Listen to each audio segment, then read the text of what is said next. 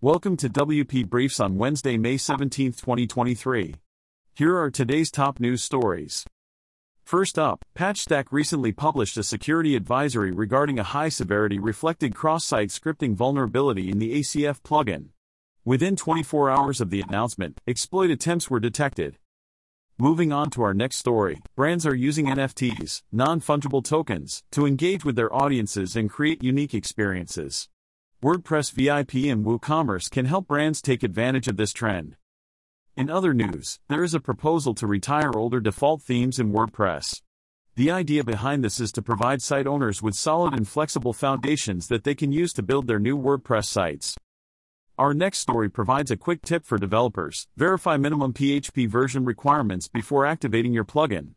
This will prevent issues from arising if the minimum PHP version requirement is not met. Finally, WordPress has released its 6.2.1 maintenance and security update. This minor release features bug fixes for both core and the block editor, along with several security fixes such as patches for directory traversal vulnerability and cross-site scripting vulnerability, among others. These patches have been backported to every version of WordPress since 4.1.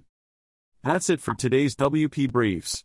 Join us again tomorrow for more updates from the world of WordPress.